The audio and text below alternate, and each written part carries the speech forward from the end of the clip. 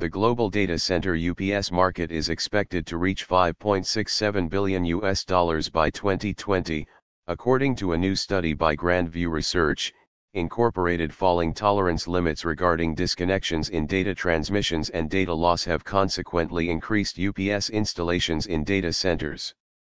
Increased demand from ERP systems, CRM systems, cloud storage, file servers, and data warehouses is expected to drive data center UPS market growth. Growing power costs coupled with an increase in eco-friendly initiatives has given rise to the incorporation of green and energy-efficient technologies into product development. Smart UPS systems capable of self-diagnosis and communication have gained prominence as they help in considerably reducing troubleshooting time.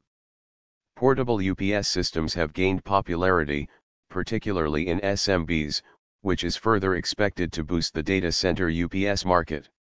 Lack of product differentiation among leading players has hampered the data center UPS industry to a certain degree. The industry has been hit by lack of inventory supply as a consequence of semiconductor market slowdown.